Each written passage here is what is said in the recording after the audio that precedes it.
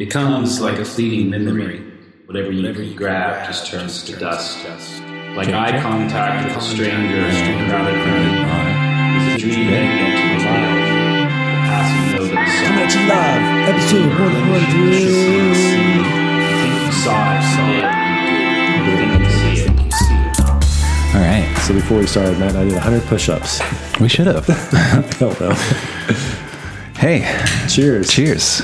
To the shores. To the shores. 100 times. Episode 100. Did we say this is the 100th episode? I think we did. We did. That's pretty crazy. That's worth like a second cheers, actually. Oh, totally. Yeah, cheers to 100. Man. Quick thank you to everybody who's been listening for 100 episodes. If there are such people. Totally. Like all of our fans that listen to all of our shows. It's pretty crazy to think that we set out 2 years ago with a goal to do this once a week, and here we are 100 weeks later, and we've done it. Yeah. That's worth celebrating. And I was thinking about the idea of success and how, because that's a success, like that's an accomplishment. And it might be easy to sort of look at that and say, well, yeah, but y'all don't have that many listeners or that many Instagram followers or whatever, it's not really a success. But I was thinking about how we define success. Do you think about it in terms of like listen counts or likes or followers or revenue, or how do you set up your goal or your idea of success? Yeah, that's a really great question. Well, again, I think with what we've done with the Shores of Ignorance is really something you and I just wanted to do. Right. And it hasn't really, also I think there were certain things we wanted to develop too. As we started doing it, we were seeing that, when we got onto the podcast, there were certain things that it brought out in our conversation that wouldn't come out with just you and I talking ourselves, Right. And that's something that we kind of learned and grew in over the last 100 episodes. Yeah. It's like drink every time you hear us say 100. Can you imagine, right? Like Joe Rogan, what does he have, thousands? Oh, yeah. Yeah. Yeah, he's over 2,000, maybe 3. Well, I just think there's something to be said for, and I don't say this in like a congratulatory way, but more of a self-reminder that the power of disciplined consistency is one of the greatest powers known to man. I don't know. There's a great observation that I heard or read somewhere that it's like in the early 2000s, and it was pretty common because this was like pre-Spotify for musicians to seemingly sort of come out of nowhere and be famous overnight. And this person was making the case that like that's almost never ever true. Like it seems that way to you because you're just now, paying attention to it. Yeah. But most bands who get big or artists who get big have spent the previous 10 years just absolutely grinding. So if there's anything that you're working on and you're looking at the metrics, let's say the likes, the followers, the revenue, whatever, and it's not looking good and you give up, well, then that's over. But if you don't give up, eventually something will come of that. Yeah. And I just, I don't know what comes of this podcast. I don't really care all that much as far as like it becoming a big thing. I feel like it's paying you and I dividends personally already. But just to look back at that milestone and say, yeah, we said this is what we want to do and we've done it. And there's a lot of things that we haven't done well that we wanted to do, but it's like we met that goal of just doing it. And, yeah, well, I'll be self-congratulatory. Congrats to us. Cheers again. 100. Yeah. Drink. So it would have been cool if we like had a plan for the 100th episode and did some really cool stuff, but we didn't do that. No. So we're just going to get into some stuff. Yeah. There's a lot of stuff to get into. Always. Yeah. Even when we don't even think we have anything, it always, something comes out. So Yeah. it's a lot of fun. Well, do you have anything you want to jump into? Well, I mean, something that you read a little bit earlier tonight, we were kind of going over our thoughts, and we're kind of working through. It's like I think the idea of like what could you be? Like what is the highest possibility that you could imagine for yourself? And like even like what does that mean? You know, there's one part that I'm 44 years old, and you know, I'm obviously midway through my life, unless I die tomorrow or something like that, or the next day. Yeah. But I plan on being around, you know, at least another 44 more years. Mm-hmm. You know? Hopefully, that'd be cool. Mm-hmm. So I think it also changes. It changes as you get older. Like what that is. What is that possibility that you could be? You know, I think some of that has narrowed for me as far as my age goes, but then at the same time, it has given a lot more. I probably see more possibilities now than I did when I was younger. Mm-hmm. When I was younger, the possibilities were a lot more opaque or cloudy, or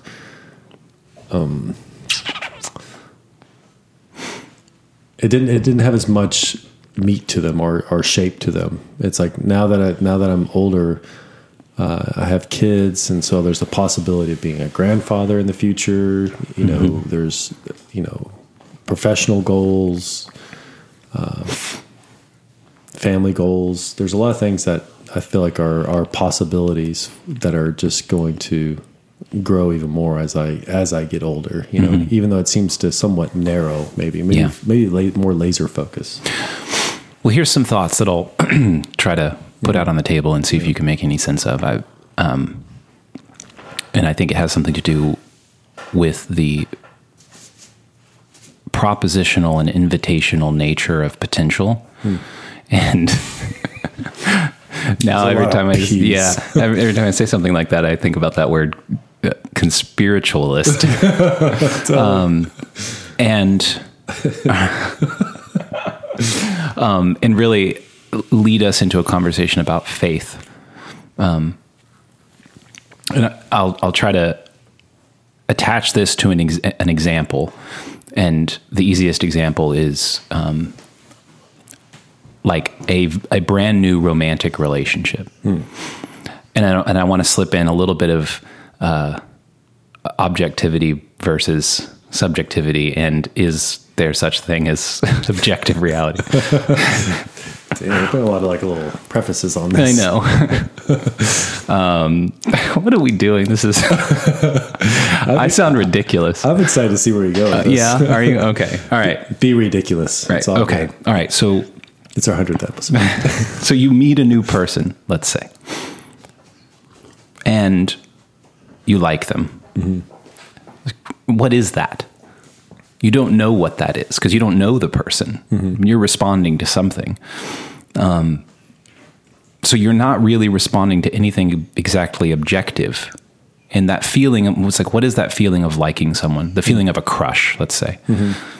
It's almost completely future oriented, like thinking about that person and the things that you might do with them. But you don't know the person, so you don't know if they'd like to do those things. So then you think about how could I find that out? And you come up with, it's like, it becomes this sort of inspired creative process. You start creating something. And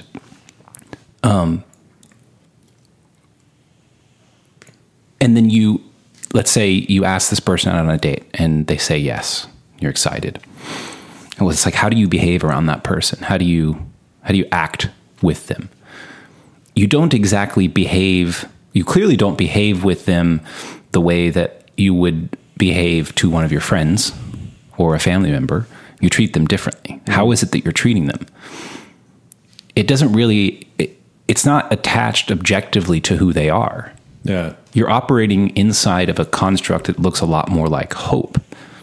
Like you're thinking, I've had this, these butterflies or whatever, this inspired creative response to you, and I don't know why, and I want to find out. And you, in small, sort of almost like concentric circles, you cast out this hope, like, might you be like this?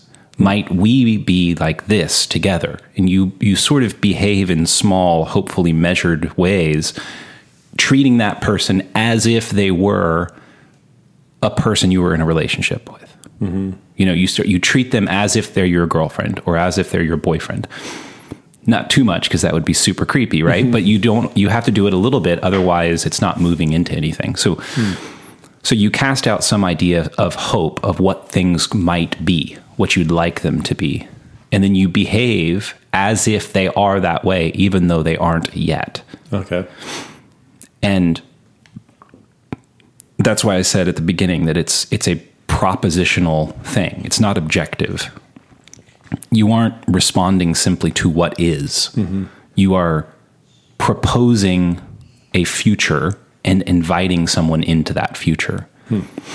And the person who enters that future, whether it's just a date or, all the way up to a marriage or something, isn't exactly the person that was hanging out before you came around. There's something new created in that person. True. And all of that is this idea of what is the potential, which is kind of where you kicked us off. What could things be? Yeah. Well, it's interesting that sort of the beginning part of it, because like there's a certain excitement there and potential. And I don't know if I want to jump to. It's like I kind of want to jump ahead and then come back, because there's a lot of things to explore in that sort of like almost naive potential. There's not anything there's no real defining borders. You're not dealing with sickness or death or paying the bills. There's these things that kind of come in and seem to sort of put borders around that potential, or potential borders to the potential. Yeah. But at the same time, like you kind of jump ahead a little bit, then kind of come back, is that, as you develop in a relationship, you start to find where those borders and boundaries are. Right. It's like there's this creative endeavor at the beginning where you're almost trying to find where those borders are. And then once you come against those borders and you feel pushback, it's like, that's almost kind of like where the relationship really starts, is when you start to find the limits of that potential. Yeah. And that's when I think that's when a relationship, it seems like that's when a relationship really starts to grow, is once you start pushing into those boundaries. Those assuming borders. that it doesn't fall apart by nature of the fact that you hit some border, because that can be a sort of violent and damaging process. I mean, I think it's this way, whether it's a romantic relationship or a friendship or whatever. Yeah. You start off with someone new in some sort of conversation or some scenario, and it's quite precarious. It's like they could be anyone. You could be anyone. Yeah. Who are you? What do you think about these things? And you could have hated people with last names with V's. Yeah. Be like, no, that's a quitter right there. That's a weird bigotry. Yeah, but so it's all precarious. And so this is why you generally start with some sort of like small talk. It's partly because you don't know what to talk about, because you don't know the person, and partly because you have to establish some sort of structure, some scaffolding from which you can then begin to build some foundation which becomes strong enough that you can start to explore more potentially dangerous or damaging ideas. And so you hit one potential, like, what did you call it? Boundary or wall or something, like, and you feel it together, and then you acknowledge that, and you kind of make this decision, like, do we push on that? Do we see how hard that is? Maybe not yet. Like, whatever we're building here isn't quite strong enough to sustain the potential damage of really pushing on that wall. Yeah. that topic, or, it's like you don't dive into like childhood trauma on the first date, probably. Probably shouldn't. Yeah. Yeah. Yeah. And then as you sort of find some of these unexpected walls and boundaries, and you look around your relationship that you're building with this person, and you're like, okay, we've got some space here. We can kind of move. I could test some things. That wall that we hit a while back, let's check that out. What's going on with that? Can we sustain really pushing on that? Mm-hmm. Yeah, it definitely seems like there's some like there's some boundaries that are fairly hard and set, for the most part. Right. And then so you can't really, like, that's sort of where maybe you draw the line, it's like, I'm trying to think of what boundaries I have. I mean, besides like, being married and having kids, and outside of that, it's like, like those would set up boundaries for you in relationships with other people. Yeah, exactly. It's like if you want to have a romantic relationship with me, it's probably not a good idea. Yeah, probably. No, probably. I think it should be a little bit more. It was more facetious. Right. It's not a good idea, right. and like I'm at a stage of life where it's like I'm not, more kids for me would not be a thing either. It's like,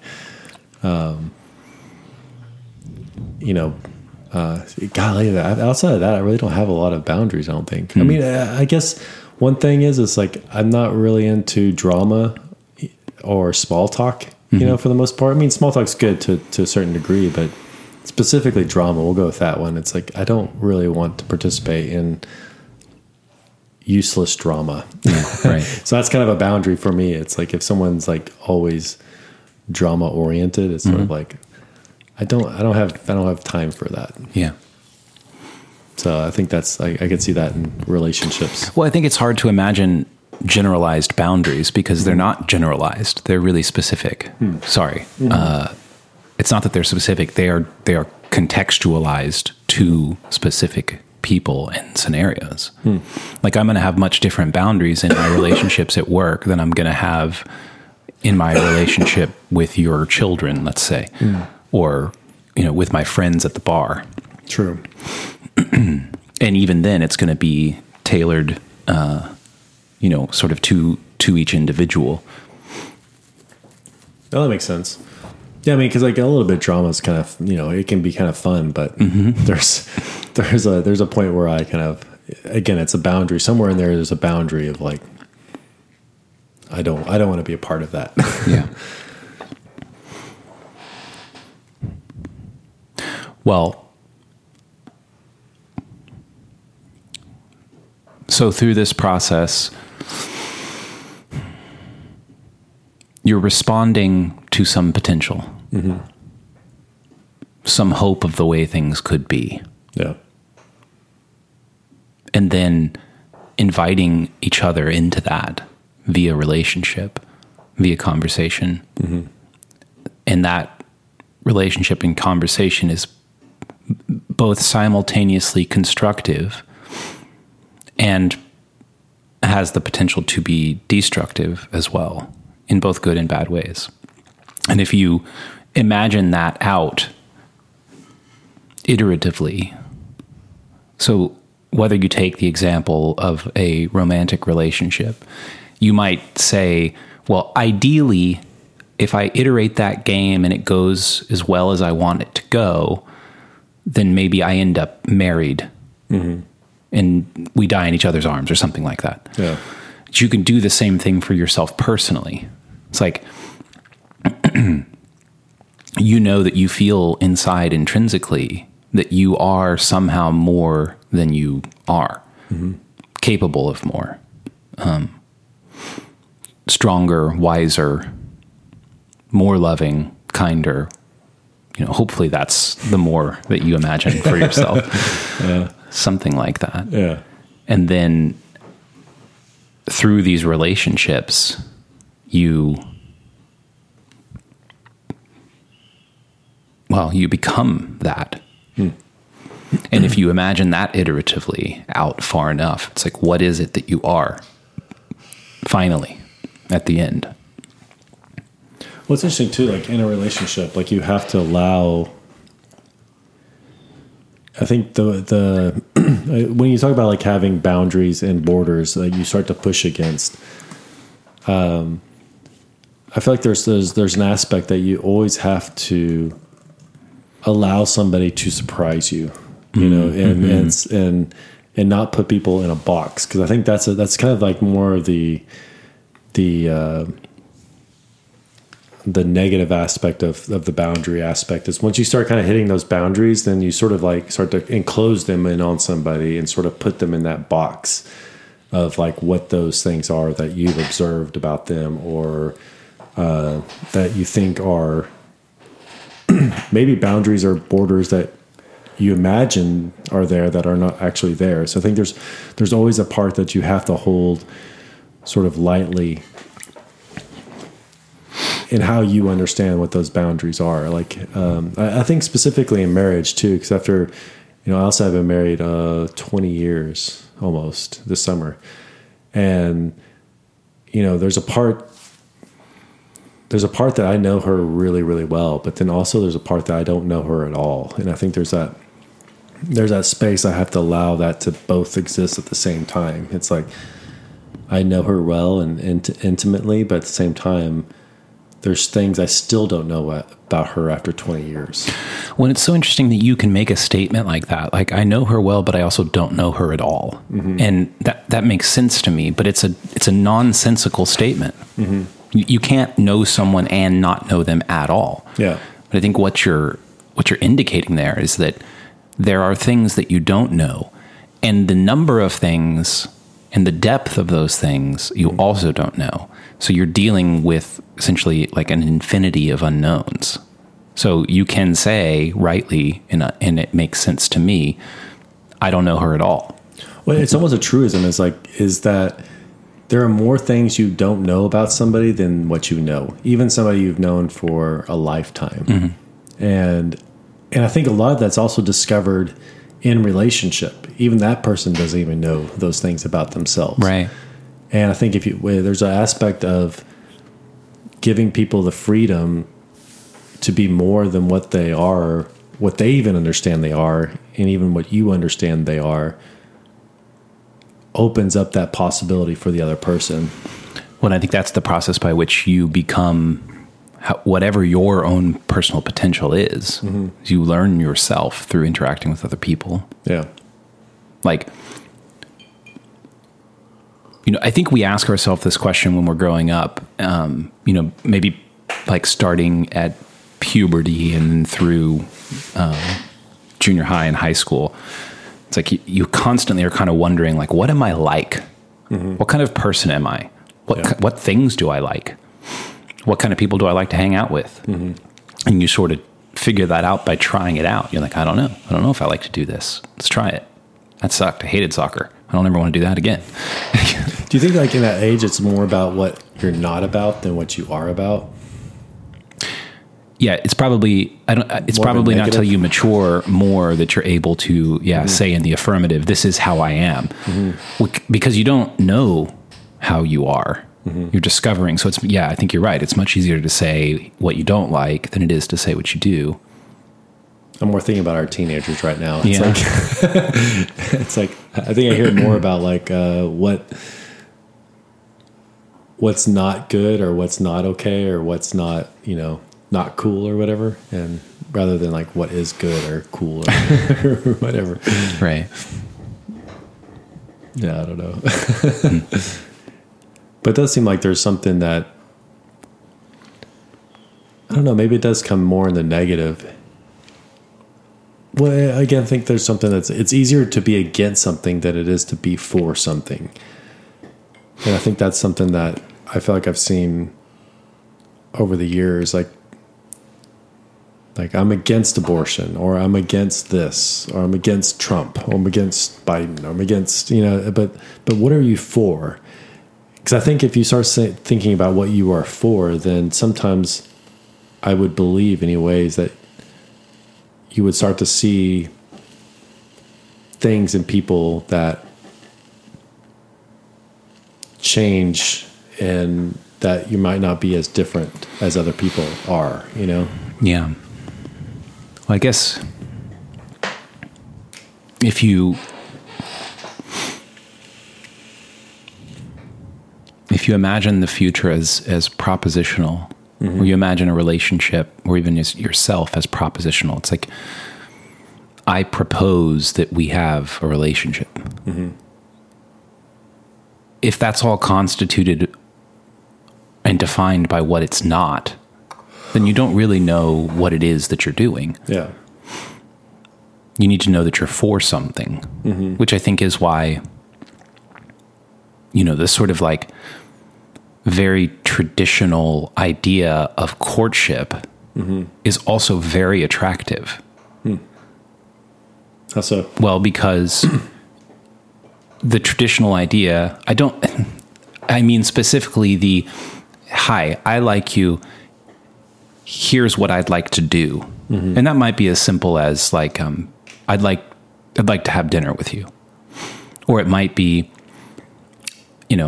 more than that. I like you. I'd like to have dinner with you with the intention of dating you, with the intention of marrying you. And that's a lot, right? Because you don't know that person. Yeah. But it defines a direction. And it's like, do you want to come with me this way? And it's and I'm inviting you to. I'm not saying we'll make it the whole way, but this is what I'd like to see happen. Yeah. Do you want to come along? And then that person says, yes or no. And maybe this is where it transitions to a conversation about faith, because I think that the proposition that you're making is, I think that this would be good. I'd like to do these things in this direction, and I think that would be a good thing. Do you want to come? Yes. That answer is an answer of faith. It's to say yes to an invitation to the good, whatever that good may be, and you don't exactly know what it is. And that's why it takes faith. But why is direction so important in this? Because when you're saying this, it's like I get this impression that you can just play these games that don't necessarily have direction. Sure. And so at some point, maybe a game is too arbitrary, but it seems like at some point there has to be some sort of direction in relationship or in life in general. You pick something, you aim at it, and you go for that. It's like it seems like if you don't pick something and aim for it, then it's sort of like it's sort of meaningless. There's nothing, like almost like a status quo, or like a sort of, you just sort of peter out or something like that. So I mean, I guess that's my question, is like, why is it seems like direction seems to be very important in. Well, I don't know whether to answer that specifically or generally. I think directionality is, it's like a part of the way that reality lays itself out. I mean, we are moving forward in time, for example. Like, you don't really, like, we're directional creatures. True. We're moving forward in time. We're moving from birth to death towards basically. Something that we want. Yeah. From birth to death. And then within that, in this like smaller and smaller, time scales, your life consists of setting up something that you want and then moving toward it. That takes direction. But also seems like it takes some understanding of like, what do you want? Because there's also like again after, right. Again, somebody who's maybe 50 or 60. Like, I was talking to some guys this weekend. Some guys, my what do you call them? My uncles? I guess my step uncles. No, they're Allison's uncles. Allison's right? uncles. Yeah. There you go. Thank you. What would they? Second uncles? Second uncles? I don't know. I don't know. But like one was in his 50s and the other was in his 60s. And again, it's like one of those things, like when you're in your 50s or 60s, you'll understand this. I'm in my 40s. I'm like, well, I understand this. It's like, but I also acknowledge it's like, no, there's something about time and reference points that gives you a different perspective as you look back.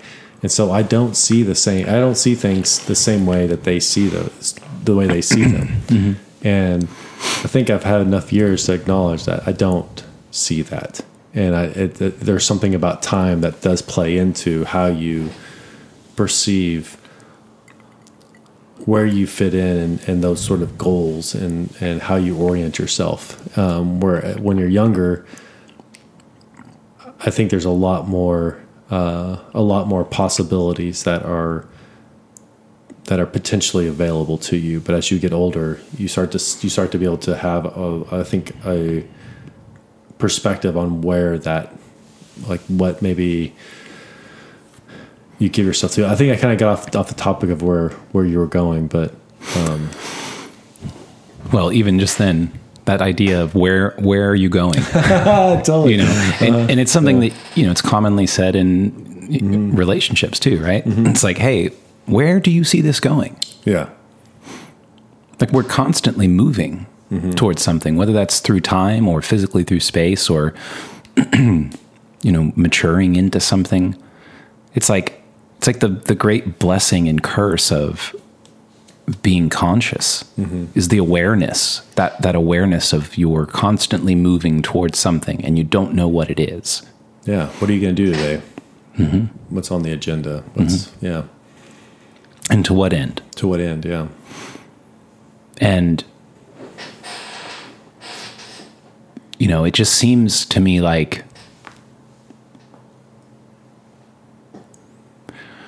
the higher that ideal, the higher you cast the vision, the further out into the future you cast the vision, the more meaning you seem to experience in your life. And you could even maybe say success. But back to the idea of what is success? Success is reality has unfolded according, to some degree, at least, according to the plan that we laid out. We've succeeded. Yeah, it's sort of the gauge on what you measure, you know, as far as it's like you need something to sort of measure yourself against. And that is sort of, when you project into the future, it's like you're measuring yourself to that future self. And that gives you feedback on whether you are sort of accomplishing that or moving towards that. Mm-hmm. And so it's not that future potential or yourself is what you will end up as, or it will actually change, but you need something that you project into the future that you can measure yourself against. Mm-hmm. It seems like we do need something to measure our growth, our potential. I think that's what potential is you identify something that is more than what you are, and that is what you measure yourself by. Mm-hmm. And if you don't have something that is more than what you are now, then I think that does kind of lead you into a listless or meaningless existence. Mm-hmm. Without something that you're aiming for. Right. Well, so here's a proposition that meaning itself is the way that it's almost a sense more than it is like a thing or an experience. It's like your sense of whether or not you are moving toward a desired goal. And when you sense that you are, you experience that as meaning. Yeah. This was really meaningful. Which I think where religious language really helps in this, you know, it's like we're aiming towards heaven. It's like, what is heaven? It's like, well, what is, that question kind of, you know, are you aiming towards hell? Well, what is hell? Mm-hmm. And so you start to get these sort of like this dichotomy of heaven and hell, and you measure yourself to that sort of, those two different ends of the stick, if you will. It's like where like if you're aiming towards hell, it's sort of like this idea of you're making your life the worst that it could be, and everybody around you.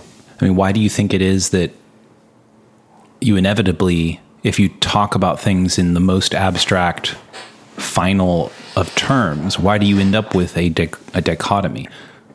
Like, why don't you end up with a trichotomy? Is that a word? Oh, interesting. Yeah. It's like either heaven or hell or purgatory. Well, purgatory is just hell in between. Yeah. Mm-hmm. It's like, eternity in between. Yeah. I mean, even purgatory like has that sort of like aimlessness. Yeah. And it non-committal. It seems like another example of the directionality of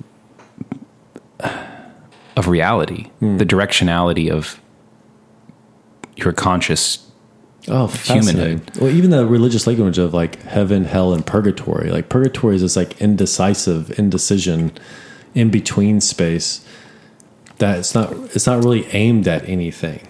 It's almost like in purgatory, at some point you have to take an aim towards something, or you should just kind of live in this in-between space, which is not really living at all. I mean, that's kind of what purgatory is. You're not really living, but you're not really dead.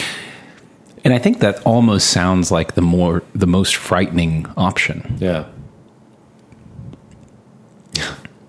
Because we don't do well without a place to go. Something to do, something to aim toward. Yeah. Like if I say to you, you're going to wake up in the morning and you say to me, what am I going to do today? And I say, well, you're going to do nothing. So I'm just going to lay around? Nope, nothing. I'm just going to relax? Nope. You're not going to do anything. It's like, because even doing nothing is sort of an aim in and of itself. So it's like you can't even exactly imagine what it is to have no aim. Yeah. It's almost like I think I gave the example on the podcast some time ago about my 10-year-old daughter asking me what it's like to be blind. It's like, what do you see if you're blind? Well, if you're blind, you don't see at all. Well, what is that? How can you imagine not seeing at all? She's like, do you see black? Well, no, that would be seeing. Don't see. You kind of can't imagine it. Like you can't imagine a color that exists outside the visual spectrum. To be aimless is like the worst fate. Yeah. Well, I think that's something too, where like even choosing to do nothing is still a choice. Like you're choosing not to get out of your bed. Right. And somehow that's that idea is like, I'm doing nothing. It's like, no, you chose to stay in bed. Or if you didn't choose to stay in bed, you could be out of bed. It's like there's this, it's like we're always choosing something. And I think that's the part that Viktor Frankl really kind of like hits on, is that you always have a choice. Even if all your choices are taken from you, like it was for him in Auschwitz, it's like, I don't know if he's in Auschwitz specifically, but it's like you still have a choice on how you're going to encounter your day, and you can either give up and die or be angry about it, or you can take on that day, no matter how shitty it is. It's like, but you have that choice. You have that potential to explore something of that day. And then he always gave the example too of those who kind of gave up that choice and allowed themselves to sort of be taken away. It was like almost like they died immediately. Right. When you give up hope, you give up aim, you give up direction. It does seem like it's like we all know that is a kind of death, and his experiences gave credence to that. Yeah. He talks about watching people giving up, and the day they gave up, that was the day that they died. And other people like himself who didn't survived seemingly unsurvivable experiences. I mean, the things that he talks about having gone through, I mean, it seems like a miracle that he survived. Yeah. And I think it was. Totally. Yeah, I mean, even in those circumstances, there's points where you starve to death or whatever it might be, but he kind of hits more on the psychological aspects of that experience, which is I think is one of the most profound books that you've heard us talk about it before, but it's definitely the one book I would recommend anybody to read. Everything else, I have plenty of books you want to read, but that's my main one book. It's definitely on the required reading list. Exactly. Yeah. Exactly. That's amazing that hope and directionality and potential and proposition. Like, it's interesting that we call marriage a proposal. Oh, interesting. And that we all know that we are more than we are, and that we all move towards something constantly. And all of that is a story of hope. It's almost as if it's like hope is the power source that keeps the consciousness light on. Whether you're behaving as if it's that way or not, you remove that and everything goes black. But what is it about that beginning stage? Because I kind of see that somewhat as a drug almost sometimes. Beginning stage of what? Of a relationship. That sort of like the potential is so undefined, and like the honeymoon phase of a marriage, it's like there's just like the potential's so great, and there's something that you can kind of like, you almost get lost in that potential, and you don't want to find any boundaries or barriers. Like when you start a new job, it's sort of like, oh my gosh, the potential is huge, but then you have to start like filling out DPS reports and whatever it might be, it's like the reality is different. The reality is different. However, if you forthrightly engage that potential and aim toward it, the reality manifests around that. I mean, that's back to the act of faith. Like, because you can look at the potential and then you can look at reality and say, well, those aren't the same. But if you behave as if the potential is, how would you say it? Is the conclusion is the potential, not the reality. That tends to reconstruct reality in the form of the potential. All right, let me see if I got you in that one. You kind of lost me on that. I'm being so spiritualist. Totally. Yeah. They were right about you. They weren't speaking about me. This is probably true. Yeah, I don't know about that. But I think of like Alex Honnold or Michael Jordan, two people we like to talk about a lot. I'm sure everyone has this experience of like climbing a mountain or a basketball game or whatever it might be that you just like, you hit you accomplish something that you never thought you would accomplish. But then all of a sudden the reality hits in is like, oh, but that's not like that every single time. And right. I have to like practice, and I have to like put my attention to finding the handholds, to working on my dribble, to working on my footwork, or whatever it might be.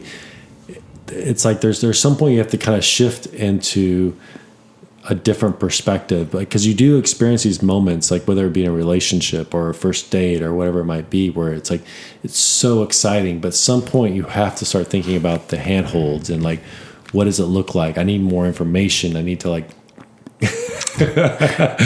Handholds like holding hands or handholds like climbing? Sorry, yeah, I was mixing way Thinking about the handholds. I'm practicing my handholds. too many metaphors. Fingers interlocking, hand over hand. But there is that part. It's like you start have to like focusing more attention as you grow into something, because you're going to. I mean, with anything that you learn for the first time, it's super exciting, and at some point you plateau. And you have to kind of put some work into sort of growing and building the muscle strength or whatever it might be for, again, climbing or basketball to kind of like then hit that next sort of like escalation, you know, it's kind of like Bitcoin too. It's like there's a period of where things kind of plateau and you have to put some work in order for it to take that next stage of growth and that next stage of realization of potential, you know, because I kind of think of like the Peter Pan who never wants to grow up and is always looking for the next good time or whatever it might be, or the next exciting thing. Well, the plateaus can be very unexciting, and it can be very, I don't know, not maybe even not inspiring, you know. But I think if you go through a few of those, you start to see how inspiring those plateaus are actually where the work actually happens to bring you into that next potential. You know, whether it be like, I think of it like in learning stuff and reading, it's like there's a lot of stuff I put into it, writing and reading and trying to figure out things. And then you sort of build this sort of like accumulation of experiences and knowledge and conversation around these things, and then all of a sudden everything kind of coalesces into something that kind of pushes you into another realm that you can kind of that you kind of ride for a while before you hit that next plateau. Why is it that plateaus are so uninspiring? I think that's where the work is. You know, I think the but untapped potential is there's an excitement around it, that there's a growth aspect that you're more willing to take.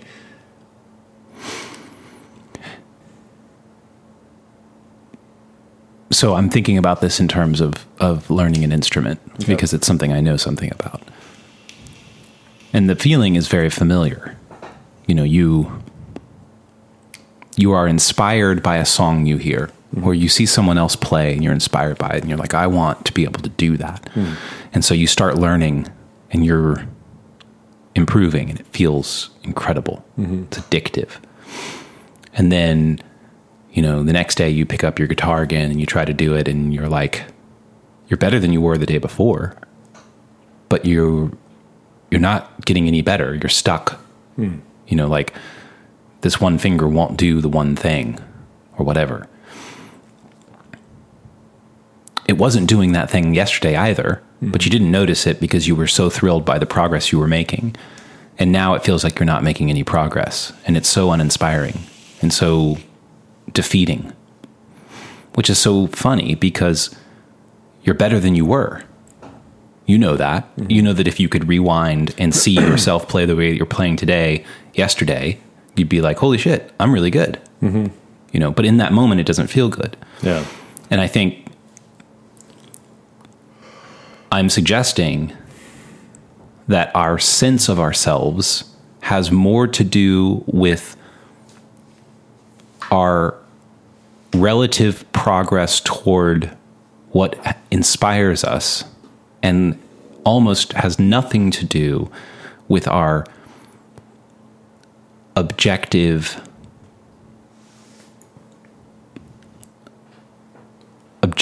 progress relative to the past. I don't know if I want to say it exactly that way, but it's like, maybe this is why, you know, so many sort of like self-help people will say, compare yourself to who you were yesterday, not to who somebody else is today. Because it's a hard thing to do. Because you don't really feel much meaning. You don't look at yourself yesterday and look at yourself today and think, wow, that's really meaningful. You know, you can muster it, you can do it. And especially if you're Like over a longer period of time, it's easier to do. So like you can look back at yourself. Like let's say you decide to get in shape and you look back at yourself a year ago and you're like, wow, that's awesome. Yeah. But it's much less powerful than the feeling of feeling yourself progress towards some desired goal. Like that's the drug. That's the drug that keeps the lights on. Yeah. Well, given that idea is like I've thought about like, oh man, it'd be so cool to like try to like I'd want a 6-pack or something like that. You know, it's like, you know, but sometimes like, well, I don't always want a 6-pack. Maybe I just like want to do it once and then be done with it. Have it once, like for one day? for one day or for like a season or something You like just that. draw one on. Yeah, draw one on. Yeah. I could Photoshop that for you. Awesome. Be That's all helpful. I need. Yeah. But there is something about that sort of, you know, oh shit, I just lost it.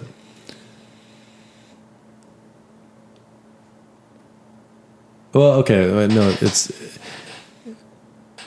I think like as you get older and you see the different stages that you've gone through and those different plateaus and sort of exponential growth areas, it's like there's something that it should give us perspective as far as like what stage of life you're in or what growth period that you're in too. It's like, because there's something that's very inspiring that I think older people look back at younger people and see that sort of like untapped potential. Like the youth is always aware of that untapped potential, where like older people have gone through different seasons where they've had to kind of trudge it out for a period of time, you know, and whatever it might be. Maybe it's their job, maybe it's working out or whatever it might be. It's like they might have a better understanding of the cycles of that, but they kind of get I think wore out by the idea of like, I think maybe that's with old age too. It's like you can kind of get tired of that sort of, or maybe those cycles get longer and longer as far as like the plateaus and stuff like that. You don't have as many exponential growth that you do in your youth. You know, you think of like a growth spurt in puberty or something like that, where your kid goes from like 4'7" to like 5'8" or something like that. You know, it's like they see things at an exponential level that as you get older, it's like obviously you're not growing taller anymore, you know, at some point. And well, yeah, but I think in youth, you aren't aware of your potential, at least not at first. how so? What do you mean?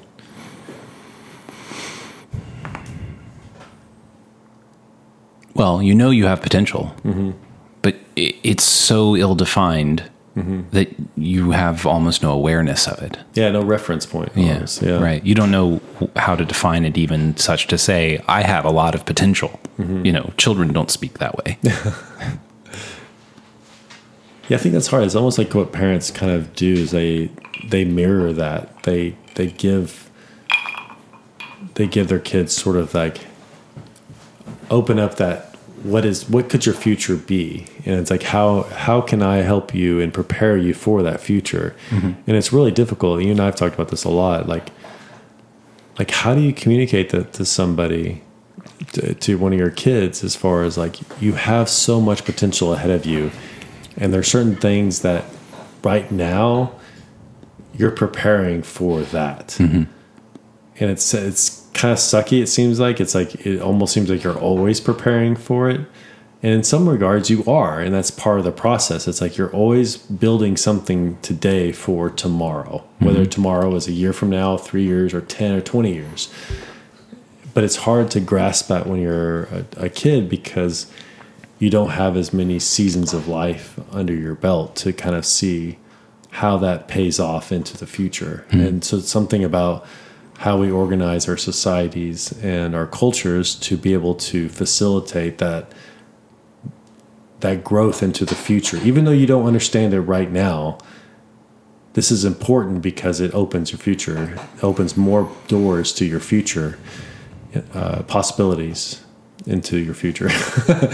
I think of college has always been that idea culturally for us in the West. It's like, if you go to college, then your future potentials expand even more. It's like, which might be even less true today than it was when you and I were growing up. And we were probably the generation that sort of like found that was maybe not so true. It started to become not so true. Mm-hmm. But it's still true. I think of college. I've been thinking about the idea of potential as something that you can mine for its contents. Mm-hmm. And if you mine your potential well, you're going to get a lot out of it. Mm-hmm. So you could take of a child, you could say to this child, you have all of this potential. What is it? Well, we don't know at all. Like, we got to start mining it to find out. And as we start to find out, we start to give it direction. We start to give you things that you could be aiming for. Mm-hmm. But you want to equip your children with the ability to mine that potential. So you could take, the example of literacy as like something we take for granted. It's like, you're not going to be able to mine the potential of your future very well if you can't read and write. Mm-hmm. So you should become literate. That's going to give you the ability to engage your future, your potential. Yeah. You could say, it would be good if you were numerate, if you know math well, and the common like retort from every child is like, when are we ever going to use sine, cosine, and tangent, Totally. Right.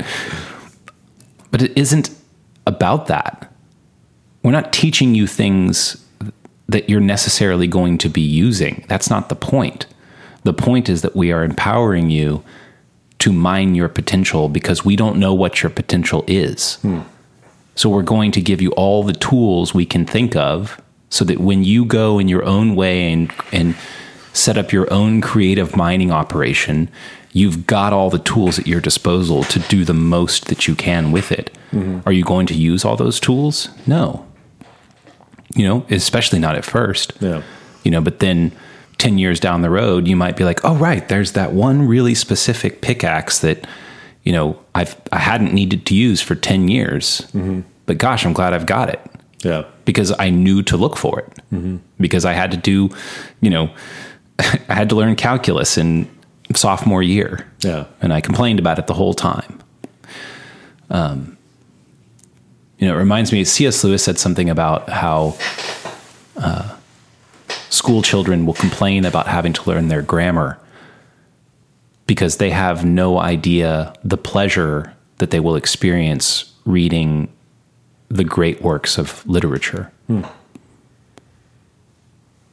It's like, your potential is so great that you are so divorced from it that you don't even know how to imagine how good it could be.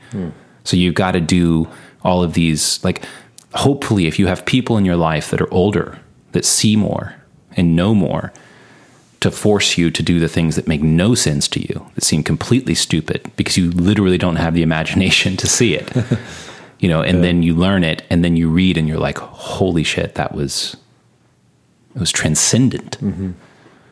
And the only reason you had the ability to experience the transcendence is because you learned phonics, when you were like hopefully 5 and 6. Mm-hmm. Yeah, it's so hard because it does seem almost forced upon. Like that's how it's perceived or felt. Like, I like my kids in this school that they're reading Plato and Aristotle, and and a lot of these other philosophers that I didn't read till I was in college. and it's like, yeah, they're dead old white people or whatever, however you want to say it. It's like, but the thing is like the ideas that they were thinking about and working through. Like, I remember whenever I came across like Aristotle and Aquinas, they talked about potential and actuality. And like, that was something that I wrote a paper on in college, how Aristotle and Aquinas, who were like maybe, I don't know, was that 1,200 years? I don't know, something like that apart. And the difference between how they used the ideas of potential and oh shit, I just forgot it. Potential and actual, you know, so there's something like you have this like potential past part of it, and then you actualize it. And that's like, there's something that was just so profound to me, like to see that like in myself too, is sort of like, I have this potential, but there's a difference between having the potential and then actualizing it, like bringing it into existence, into life. And that was like such a mind-blowing experience for me to see that and understand that, you know, in whatever simple way that I was able to grasp that, you know. It's like, oh wow, there's this potential of my future, but then how do I actualize that? How do I make it happen? Like, how does it like activate, you know, into the world? Release into the world. It's like a battery is potential electricity, but not until you connect the nodes and plug it into a system. Yeah. And it's actualized into something. A car moving. Or productive, yeah. Or Or like I think about a crossbow. It's like you pull that what do you call the line? I don't know. Oh, what is the word? On a bow and arrow, you got the bow and the thread. String. It's not a string. I don't know what it is. Yeah, but it has archers hit us up. Yeah, but it has potential. You pull it back and you lock it on a crossbow, and it's in a state of potential, and that's kind of worthless unless you actualize it. You release that, and then even that's worthless unless you choose where to aim it, and you use that potential and actualize it for productive purposes. Yeah, you know, you could fire it straight into the ground or straight up into the air, and you haven't done much. Or you've done a lot in that you like are wow, like, oh my gosh, look at that there was power released. What if I aimed it at something? Right. You know, and I think there's a lot of that. I think, you know, just in all of our conversations over the years, it's like, I feel like we've seen that, like, oh my gosh, wait, what if we actually focus that towards something? I mean, you and I financially this year, 2021 has been like interesting with stock market and Bitcoin and crypto in general. It's like, oh wow, we have this potential, whether it's $100 or $1,000, if we put it into some place that make it work, it actually has potential to do 5x or 10x more than what we had before. But we didn't know that before. And even though you and I kind of were like firing all over the place and like, you know, maybe made some bad investments in that, but it's like definitely made some bad investments. Totally. I was trying to give us a little more credit than that. But as we were doing it more, it's like we were learning, and every time we did something weird or wrong with it, it's like, oh, okay, cool. Well, now I understand that, you know, and so it's like we're able to aim that potential and actualize it in a way that we have better understanding and maybe aimed at something that has more potential. You know, I think that's. Or after we read Rich Dad Poor Dad, it was the same idea. But. Well, I even think about this podcast and the reason we started this podcast, which was that we were having these conversations, and it became like we would feel this potential, this buildup of energy that was releasing in some creative way, that was producing something that had meaning to you and I. Yeah, and it was more than. You know, it's almost like, it's like the same sort of creative inspiration, which is how I described having a crush earlier. You have a crush. It's like you're creatively inspired toward a person, you know, and I think our conversations over the years started to take on that sort of thing. And what is it? Well, I don't know, but it seems like we should do something with it. Yeah. It's like, I found something that seems powerful, and I feel like we should do something with it. Like, it's not doing any good just laying around, you know? What do we do with this thing? I don't know. We could start a podcast. Totally. That sounds fun. Let's do that. That's what dudes do, you know? So we start it, and you don't know what it is still. It's like you start dating someone, you don't know what it is. Yeah. How long is it going to last? I don't know. Another reason to celebrate 100 episodes. Like, you and I don't think either of us would have been very surprised if this didn't make it to 100 episodes. Yeah. You know, I think we would be surprised because you and I are fairly stubborn when it comes to accomplishing Yeah, totally. stated goals. But there were definitely times when we were like, either one of us, you know, on any given Wednesday night could have just been like, I don't think we should do it tonight. Yeah. And the other one would have probably felt relieved, you know, but I guess back to our stubbornness, and neither of us are going to back down. And so we kept doing it. And this, it's been something. We still don't know what it is, but it's been good, you know, at least for us and for those of you out there who it's meant something to. Well, it's also like you and I, what we have also gleaned and gathered from so many different podcasts. Like if there's something that we could put out there to somebody who's just exploring some of these thoughts or ideas, or maybe it's more seasoned in this area, it's like maybe we could point out something that someone didn't know, or share something that we have experienced that will inspire somebody else, or even turning something on to some of the people that we listen to and that we were inspired by. You know, it's like, I think that's something that's motivating to us too, is like, it's like you and I are on a journey to kind of like learn and understand and see and explore this world that we're in. And we're with truthful and honest people. And it's like, that's something that you and I seek out as far as like the people we listen to and the books we read. And we've always enjoyed whenever somebody shares that with us. And so if we can share that with other people, I think that's something that you and I like. It's like, whether it be 100 people that listen to our podcast or 10,000 or a million, it's more like a million, but, but it's like, it would be, I think that's something that you and I would also enjoy doing. And I think that's why we'd also like to hear more from you guys as far as like what you are getting out of this. And, because it's inspiring for us to think about new things. And I think there's some cool things for us in 2022 that we're going to kind of try to kind of activate in that area too. But even just that had more meaning to it, that word activate. Going to actualize. Actualize, yeah. Yeah. Well, I want to encourage you and me and anyone listening that when you feel that creative inspiration, respond to it. Whether that's with a crush or an idea or a friend. And it's going to seem to you at times like it's not working. But I promise you don't have any idea what it's doing. Yeah. Your job is to respond to the creative inspiration when you feel it. And it's one thing, you know, when it's obvious that you should stop, even though you still feel that. And you've got to be aware of that.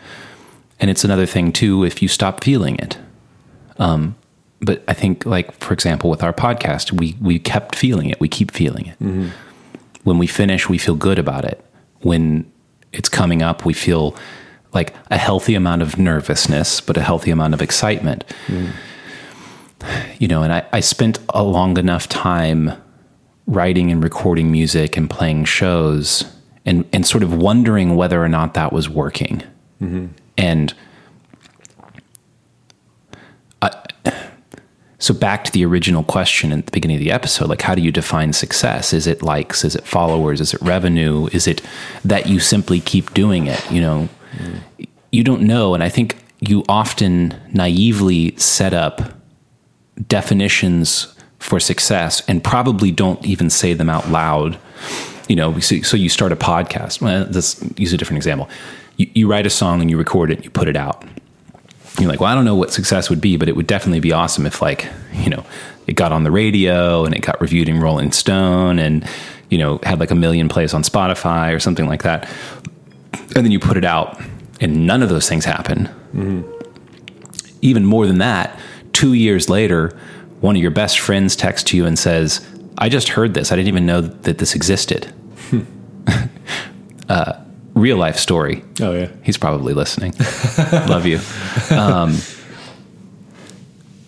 So you think to yourself, wow, I'm a complete failure by like every definition that I can think of. Mm-hmm. You know, and I've been in that mindset before. And then so I'll tell this brief story. I put out a record in like 2012. I was really excited about it, and I put it out. And by all of those sort of metrics, like, you know, unfortunately, Rolling Stone wasn't contacting me, you know, and like the numbers and the streams and all of that just seemed like nobody cared, right? Mm-hmm. And then one day I was walking down the street and I heard my name called, and I turned around. Somebody came up to me, somebody I didn't know. And they said, "Hey, we hadn't met. We have some mutual friends. I've been listening to your record. I just wanted to let you know that my wife and I had a miscarriage recently, and it was really, really hard. And this one particular song of yours from that record made a world of difference to us." And I was so stunned because I was kind of walking around feeling like this failure. Mm-hmm. And he just said, "Thank you." And I said, "Thank you." And he walked away, and I thought, God, I'm such a fool. Mm. Like, you have no idea what is happening when you find some creatively inspired power and you actualize it in some direction. Yeah. Like, you don't know what's happening with that. Mm-hmm. You know, in some ways you do. Sometimes you do. Sometimes you're told, sometimes you see it. But things are happening as a result of your creative inspiration that aren't being said to you. Mm-hmm. And like, humble yourself to that and continue to respond, because you are making a difference in people's lives. And it doesn't have to be music. It doesn't have to be a podcast. It could be just simply the way that you engage those around you, going about your sort of mundane life that we all have, like going to the grocery store and going to the coffee shop and, you know, like, or your laugh. Like, I think, you know, one of my managers at Springdale, like, he has this laugh that's just like so great. And, you know, it's like, I don't even know if he knows that, like, how much, like, I've told him about these things. It's like people that just like talk about him and his laugh, like, he just makes people feel good. And it's like, you don't know the impact that you have on people. Like the stories you're talking about with your music, it's like with Medici, it's like people that will tell me years later, like, how much that space meant to them during a period of time of their life. And it's like, you don't hear about those things, but there's something about, like, I think you have to almost have, again, come back to your idea of faith. It's like, if I act creatively into the world and activate that potential, that it will have an impact on the world in ways that I will not hear or even understand. I believe that you will get glimpses of it, but it's more of a faith type of. It is, yeah. Type of engagement in the world. It's like, how do you, to use your example of your shop and those spaces that have had, like, of all of the people who have fallen in love or gotten engaged or gone through a breakup or like, you know, studied for an exam, or like the ways that space has impacted people, you probably wouldn't even be able to stand sitting down and hearing all of it. It would be too much. Mm-hmm. And yet you hear almost none of it. Yeah. And so it would be easy to show up in the morning, you know, at 5 a.m., whether it's you or one of your baristas or whatever, and just think, this doesn't really matter, you know?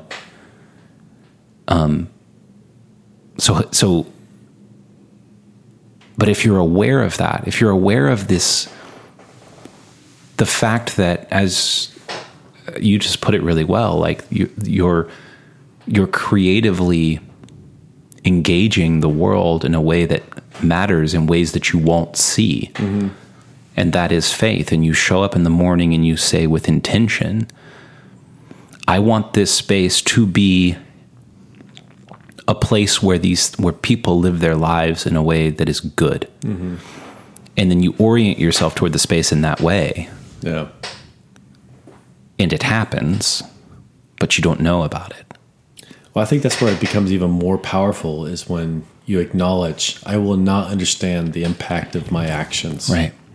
And I think that's something that you have to accept in that. I mean, it's obviously we all want validation and people to tell us and to communicate to us like how we impact somebody. You know, it's like, you know, I think of my birthday, like, you know, you kind of like told me a bunch of stuff and I was just like, thank you for speaking. So I just love the way you say that. Like, there's a bunch of stuff. Yeah. I always underplay things that impact me because, like, right. But it's like it's important because you feel. Let's unpack that just a little bit. Okay. Because I think we all do to some degree. You know, somebody honors you, somebody compliments you in a way that's truly touching. It inspires some amount of like shame. Like you want to underplay it. You want to hide from it in some sense. Because you also know that you're not that. Because you're not that. But you are. But you are. Yeah. You know both of the things. Totally. Uh-huh. And you feel completely exposed as being both of the things in the light of that honest honor. And it's actually, like, I think it's something we used to try to teach, like how to accept a compliment. Oh, interesting. You know, or what to do when you're given a gift. Like these sort of etiquette things. Yeah. And that's the thing is like they felt like etiquette. But I think that when you think of it like etiquette, you're missing the deeper underlying thing that we just described, which is that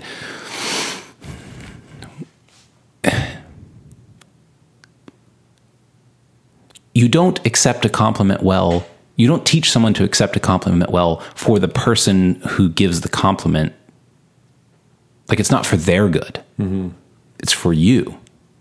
It's important that you learn to accept a compliment well. Yeah. Because a compliment is a good thing. And it would be far too easy for you just to deflect it and ignore it.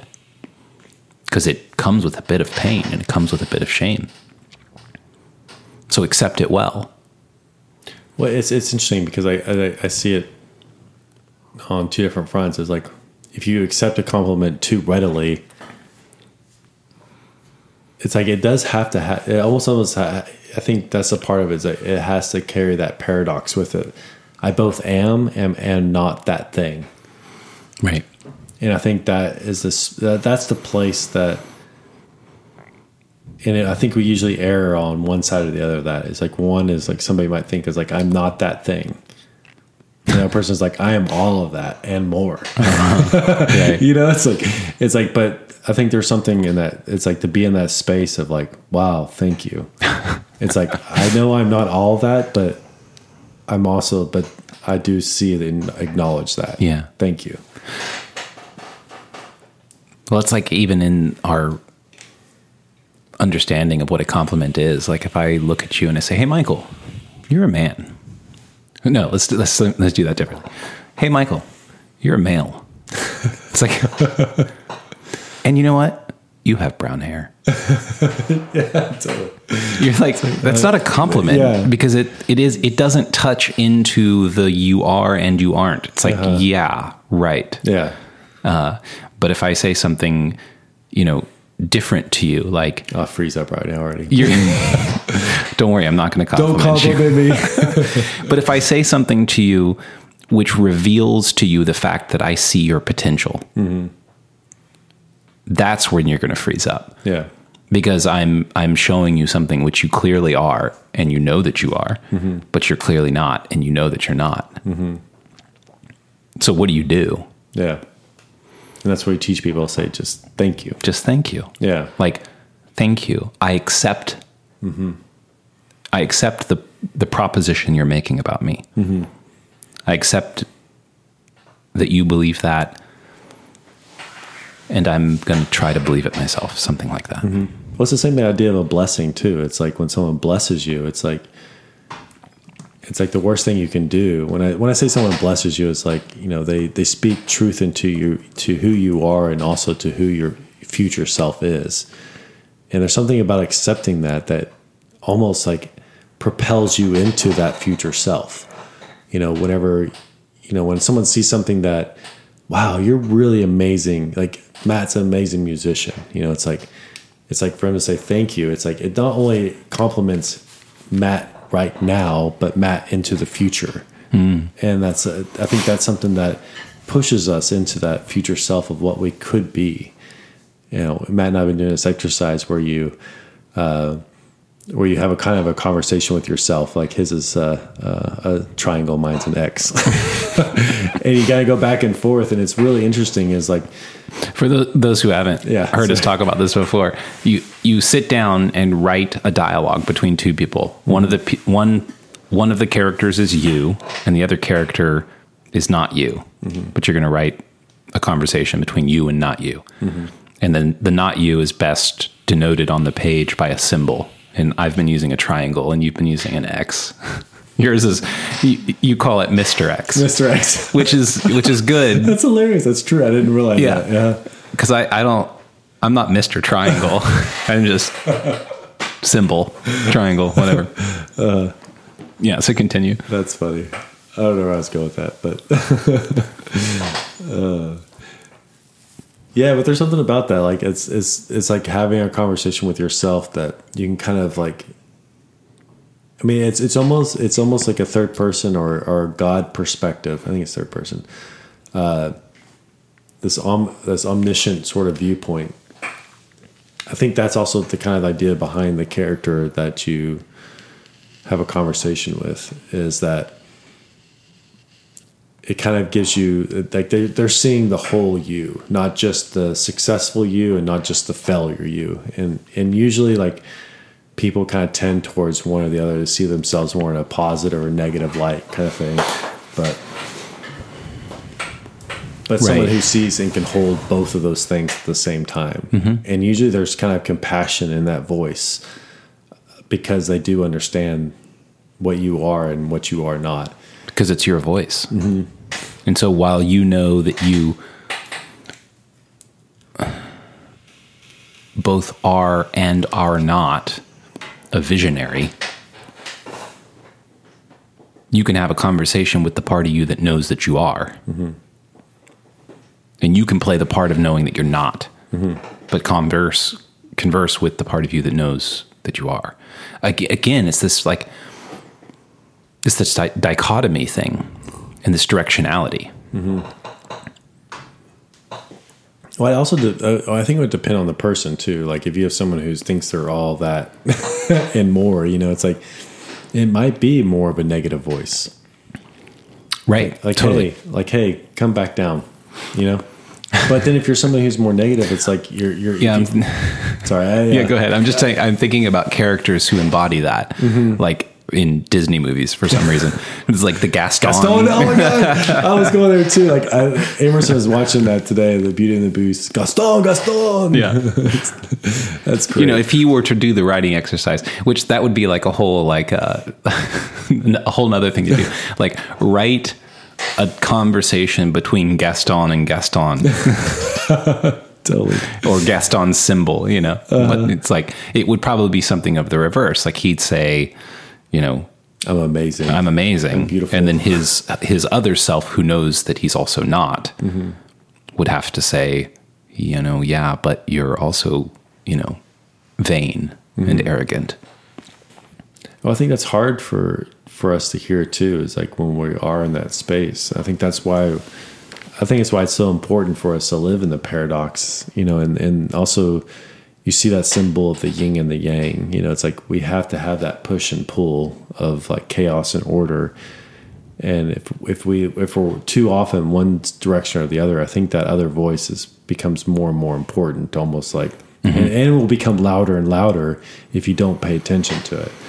Like if you're too much in order, like that chaotic voice will speak louder and louder. If you're in chaos, the order will speak louder and louder. And it's like, and usually like people, I believe anyways, will pendulum swing back and forth, but it's really about the tension between the two that is really the place to be, as far as like where that voice is like, yes, you are amazing, and yes, you have a lot to grow. Mm-hmm.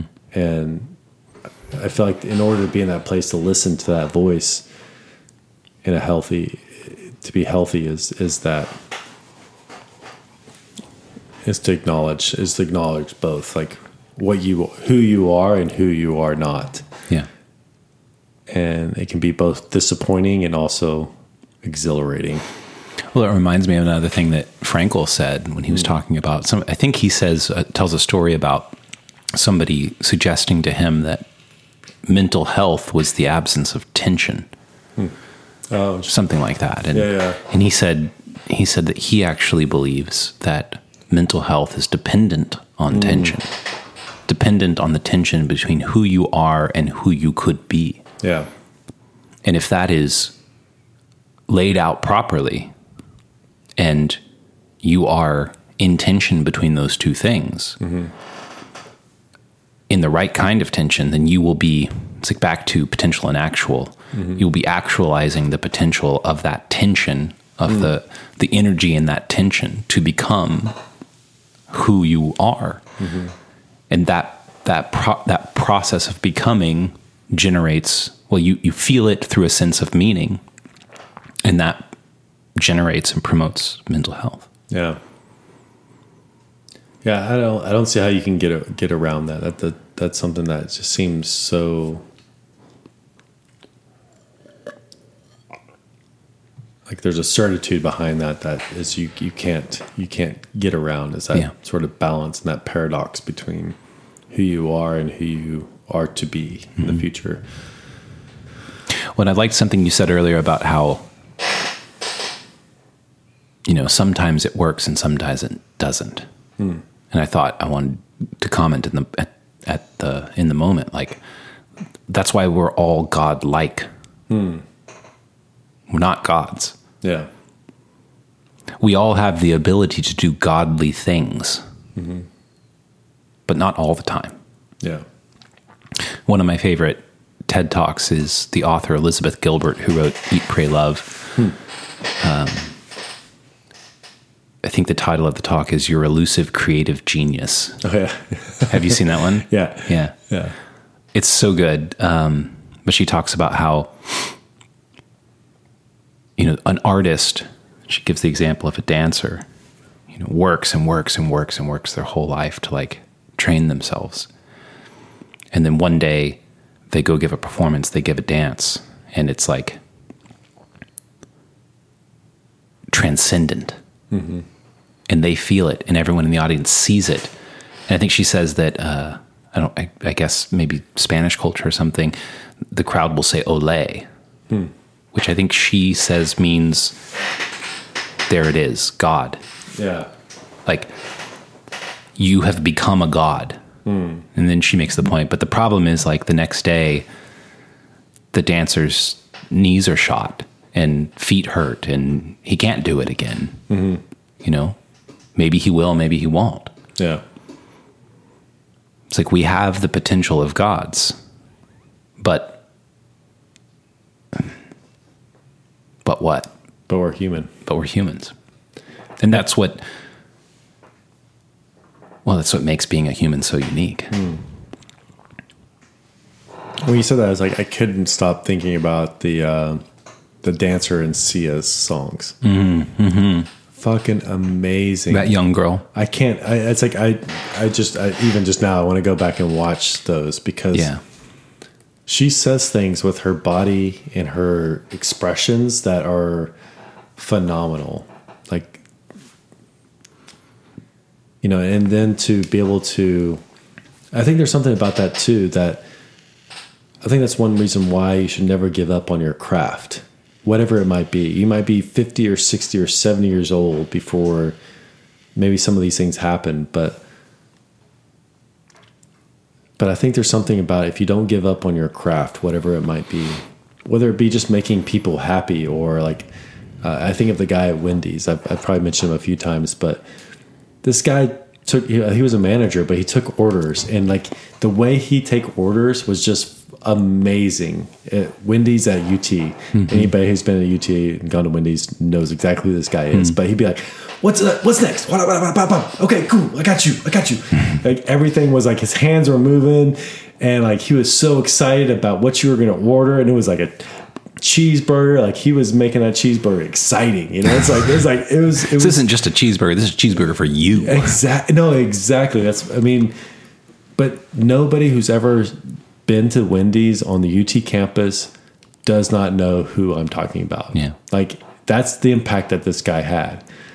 And so I think there's something about that if you give yourself to that potential of what you could create in whatever situation it might be, it's like there's something memorable that you will make a mark on people. Like who knows, what is this guy? I again, since COVID, I have no idea where he's at or any of that kind of stuff, but like, it's like the impact he's had on people. Like I think about him once a year at least, and he's just the Wendy's guy, you know, but he's not just the Wendy's guy.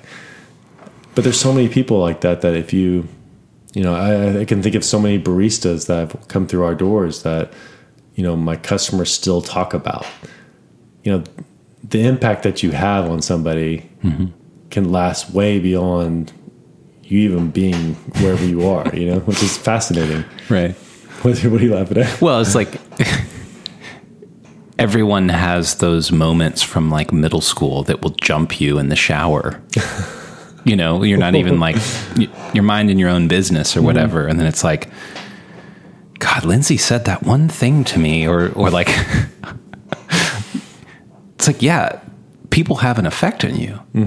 And combine that with the image earlier of like preparing your space in faith that things will happen that you won't know anything about, but that's good. Yeah. And if you were to go through your life with that sort of faith in everything that you do, like you have, that's like godlike power that you have. Like you're leaving this trail of influence and effect. Yeah. This trail of power everywhere you go, whether you're intentional about it or not. And if you are intentional about it, well, it's like finding the device, the powerful device, and you're like, oh shit, we should probably do something with this, because if you just leave it there, it could be picked up and used for terrible things, or just wasted. Your life is that. Yeah. Your whole life, every day, every moment is that. This potentially wonderful, potentially terrible source of power. Yeah. That you should do something with. Well, you think about all the people in your past that have like left those nuggets with you, that they might even not know that you still carry those with you. Right. I think of like this guy, Jim. He was one thing he shared with me early on in business was like, you're not Medici. It's like it's an expression of you, and that has carried me through all 15 years of Medici. It's like Medici is an expression of me. It's not of Allison and I, but just speaking of me specifically, it's like, but it's not who I am. And so it's allowed me to kind of like have a detachment from it, yet still invest in it. It's like as an expression of who we are. Also like, the two biggest investments you'll make in your life is your wife and your kids. And I think that's something that has stuck with me also. It's like, and these people are out there living their lives. Yeah. No idea that you're thinking about that. Yeah. And I could go on with tons of those type, even negative examples. Like I remember a few people that were, talking about helping me out through certain situations, and they didn't. But at the same time, it's like, now I understand why. Yeah. It wasn't that they didn't, it's that they couldn't. And that is actually the best thing that could have happened to me. Yeah. Because if I was always expecting other people to get me out of situations, then I wouldn't have learned the lessons that I did learn through that. And then on the other side of that too, is like there's other people that have helped me out through situations that I'm so thankful for, and thank you for doing, thank you for doing that, So it's interesting how even the disappointments ended up being positives because it taught me something. And the ones that were positives that were like actually did help me get me out of certain things is like, it was really helpful. And I'm so thankful for that too. So I think there's a certain, again, there's a certain religious language around this that I'm not really happy about, but it's like, it's sort of like, it's a blessing in disguise, but I think there's an aspect of that that's actually true. It's like sometimes the negative things that happen to you are actually a blessing in disguise. And well, there's something about, blessings as such, which almost have to be disguised. Interesting. So, well, because if you were just like, I want $1 million, and then you get $1 million, you wouldn't really be like a blessing. Like a blessing is something that's somewhat unexpected. True. Or even if it's expected, it's more than you knew to ask for. That's what makes it a blessing. Yeah. And I think about that in terms of, grace, actually. And I think we maybe touched on this before, but maybe it's worth revisiting. Like, if you're a single person, as I am, you might say, I'd like a wife. And so you could say to me, well, okay, tell me, what do you want in a wife? And I could write down a list of things. Mm-hmm. And then if a woman showed up that met all that criteria, I'd be a little disappointed, and ungrateful, obviously. Totally. Like you asked for something, you got exactly that, but that's not what's exciting about a relationship. Mm-hmm. What's exciting about a relationship is I asked for something, and then what showed up was slightly different, but better than I even knew to ask for. Mm-hmm. And that's grace. Or even things that were problematic that actually were good. Yes. Right. Things that I wouldn't have put on the list, but I'm actually, I'm enriched by it. Because it's back to your formulation of I am and I am not. Mm-hmm. It's I'm a fool. Mm-hmm. I'm not a fool in many ways, but I'm a fool in a lot of ways I don't know, and I need to be shown them. Yeah. And, so who wrote the book Surprised by Grace? Maybe C.S. Lewis. Kind of sounds right. Yeah. But I think it's the same of blessings. That's the thing, is you don't know what to ask for. Mm-mm. And it is grace that gives you what you don't know what to ask for. Well, I think the whole idea behind prayer in general is that it starts to unlock that aspect. It's you start asking and speaking into existence or into the world these things that are inside you. It's you don't know what's inside you. And so prayer is to get something externalized into the world that then they kind of manifest itself in a way that you don't know or don't understand. But it doesn't come through, if it stays internalized, you'll never discover what that is. I think that's where prayer comes in, is that it kind of brings it into existence in a way that you start to work with and deal with, and to be able to acknowledge and maybe even see. Once you start expressing your deepest desires and wants,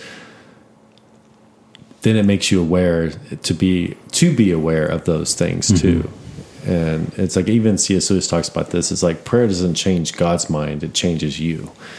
And I think that's been one of the most profound things to me about the idea of prayer, is it's not about changing God's mind, it's about changing ourselves. Mm-hmm. It's you start speaking the things that are inside you, inside your heart and mind. And it's when you speak that into the world, you have to start dealing with it. I mean, even when we're talking Right. about Say it out loud, then you have to deal with it. Yeah, If you don't say it out loud, you don't ever have to deal with you don't it. have to deal with it. Well, Yeah. even our conversation with like Mixed X and the triangle, Yeah. it's like when you speak it out loud, you have to deal with it. Yeah. But it's like, oh shit, that's what I think. Mm-hmm. How do I feel about that? Yeah, I don't know how I feel about that. yeah. You know, you might be like, I don't like that. I don't like that. Let's erase that. Yeah. Or like you can be surprised by it. That's another like incredible feature of being human is like you can say things that surprise you. Yeah, And how is that possible? Mm-hmm. How can you say, it's like you said it, yeah, you know, how are you surprised? yeah. Because it came out of you. Because it came out of you, but you are. It's so fucking crazy. Like we know who we are, but we also don't know who we are. Right. Like I know Matt, I don't know you, and it's like I know Allison, I don't know her, and it's like that place. It's like you just can't escape that aspect of that. When it's almost like life is worth living because of that. Mm-hmm. If it wasn't that way, like if you knew yourself fully and completely, or let's say you knew your wife fully and completely, it's like, then what? Yeah. Everything is expected. You would die of boredom. Mm-hmm. Well, I wonder how much of it comes with age, because like even like you think about our kids. There's like they lash out at you. You're sort of like this safe figure that they can kind of like bump up against, and at the same time we're trying to also reflect to them. It's like, hey, you don't know who you are, but here is who you are. Mm-hmm. And so there's this part that you're trying to like give them. It's like, no, this is messy. Yes, you're angry, but also it's like it might be because of me or whatever, it's like, but there's more to it than just you're angry at me. It's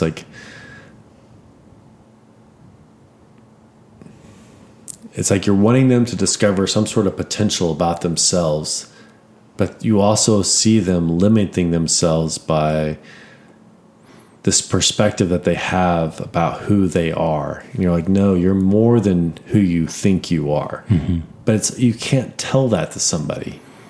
It's like you can't say, hey, no, excuse me, you're more than who you think you are. Like, oh, thank you, God. I totally didn't know that. Phew. It's like, and it's hard. I think teenagers specifically exemplify this, and even as adults, I think we also tend towards this. But I think teenagers just generally express this. It's like you're more than who you think you are, and I'm wanting to call that into existence. And I'm really trying hard to be okay with with where you are right now. So I'm trying to figure out how to segue into something that I've been thinking a lot about since watching Spider-Man No Way From Home. Just jump. No Way Home, which you haven't seen yet, and I don't want to spoil for you. Just spoil. I really don't want to. It was really a profound experience. Okay. But I walked out of that movie. I mean, it really affected me profoundly. I walked out of that movie thinking there are some truths which can only be acted out. Oh, interesting. Yeah. And I think that's similar to what you're talking about when we're dealing with children is you can't simply tell them, and you could say, it falls on deaf ears, or you could say something like that. But that's true of all of us. You can't simply be told, because articulation, while on one hand a superpower to be able to abstract and to communicate deeply and beautifully and eloquently, is limited. And which sounds like, maybe a like an esoteric point or something. But I think the reason it affected me so much watching Spider-Man is like I watched that movie, it's like I was deeply moved by this movie. And what is up with that? Like, here I am. I'll be 40 soon. Here we are as humanity. You know, we are advanced beyond the wildest dreams of like even the previous generation. Mm-hmm. And yet we're still telling stories. Yeah. We're still making movies, writing books, painting paintings, singing songs. Why is that? Because there are truths that can only be acted out. They cannot be articulated. You can try, and you can get part of the way. But when you act it out, you learn something. Yeah. You learn something that you can't learn by being told. And it's much more obvious when you're dealing with children, but it's still true. It's like universally true, regardless of age. Yeah. Yeah, that makes sense. I mean, even I think like in business specifically, it's like the part of acting out the things in business has taught me more than anything that anybody could tell me. Yeah. Although I think I do find that as I get older, I listen better to those who have come before me. Oh, there was something when you talked about business, I think it was Robert Breedlove. I was listening to him interview Eric Weinstein. That's it. And Robert Breedlove said something like, in theory and practice are the same thing. In practice, theory and practice are not the same thing. Oh, interesting. It's like when you go to act it out, when you go to do the business, I do business. You know, you can sit in your office and run spreadsheets and make hypotheses and theories all day long, you know, and make that whole shit airtight. Yeah. And then you go run the program and it's like something else happens. Yeah, totally. You know? So, in practice, theory and practice are not the same thing. Whereas theory thinks, yeah, theory and practice are the same thing. Yeah, I like that. I like that. Oh, how do you want to end up the 100-year episode? 100th.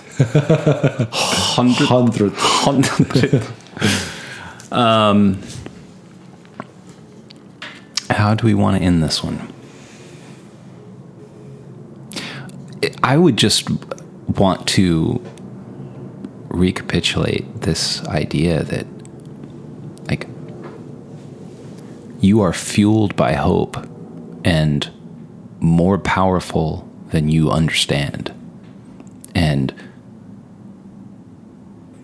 so take that seriously and be humbled by that, rightly humbled by that. And when someone gives you a compliment, it's like, be humbled by that. Don't deflect that. And say thank you. Say thank you. Mm-hmm. And live your life in faith. I mean, that's the proper position to take if you agree that those previous statements are true. Live your life in faith that that is true, and you will affect the world in ways that honestly the world needs. Like, we need that. We need you. And I think that the conclusion of that is that you will experience grace and blessings that you don't know to ask for. And, you know, if that all sounds amorphous and like conspiritualist, religious, whatever, it's like, yeah, it is. But consider it. I think it's just a great point that you need to embrace the symbolic. Like, there's no way around engaging the world and potential without embracing the symbolic. And a lot of that comes through religious language. And I would say that it's because there is something there, like there is something that's meaningful in the world.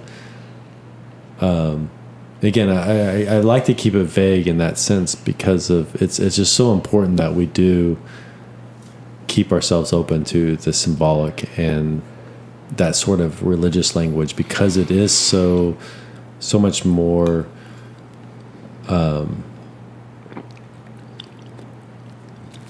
obtuse. It's not as definitive, and I think it's important that we have that sort of language that kind of keeps that openness to what is the potential. Because if things become too ordered and too exacting, then I think there's something that dies with us and within us. Mm-hmm. It's like, so I know I liked how you said that with faith and just that sort of hope that we have to have, and it's necessary for us to move into the future. Yeah. So, and I'm excited about that. I am too. The future is a good place to be. Mm-hmm. It's the only place to be. Totally. I agree. Well, cheers. To 100. To 100. Yes. Whoever out there is still listening to this, thank you for listening. Totally. Exactly. Honestly, we love you. Yeah. Even if we don't know you. Mm-hmm. Yeah. Okay. Cool. We'll see you guys. Bye. Love you.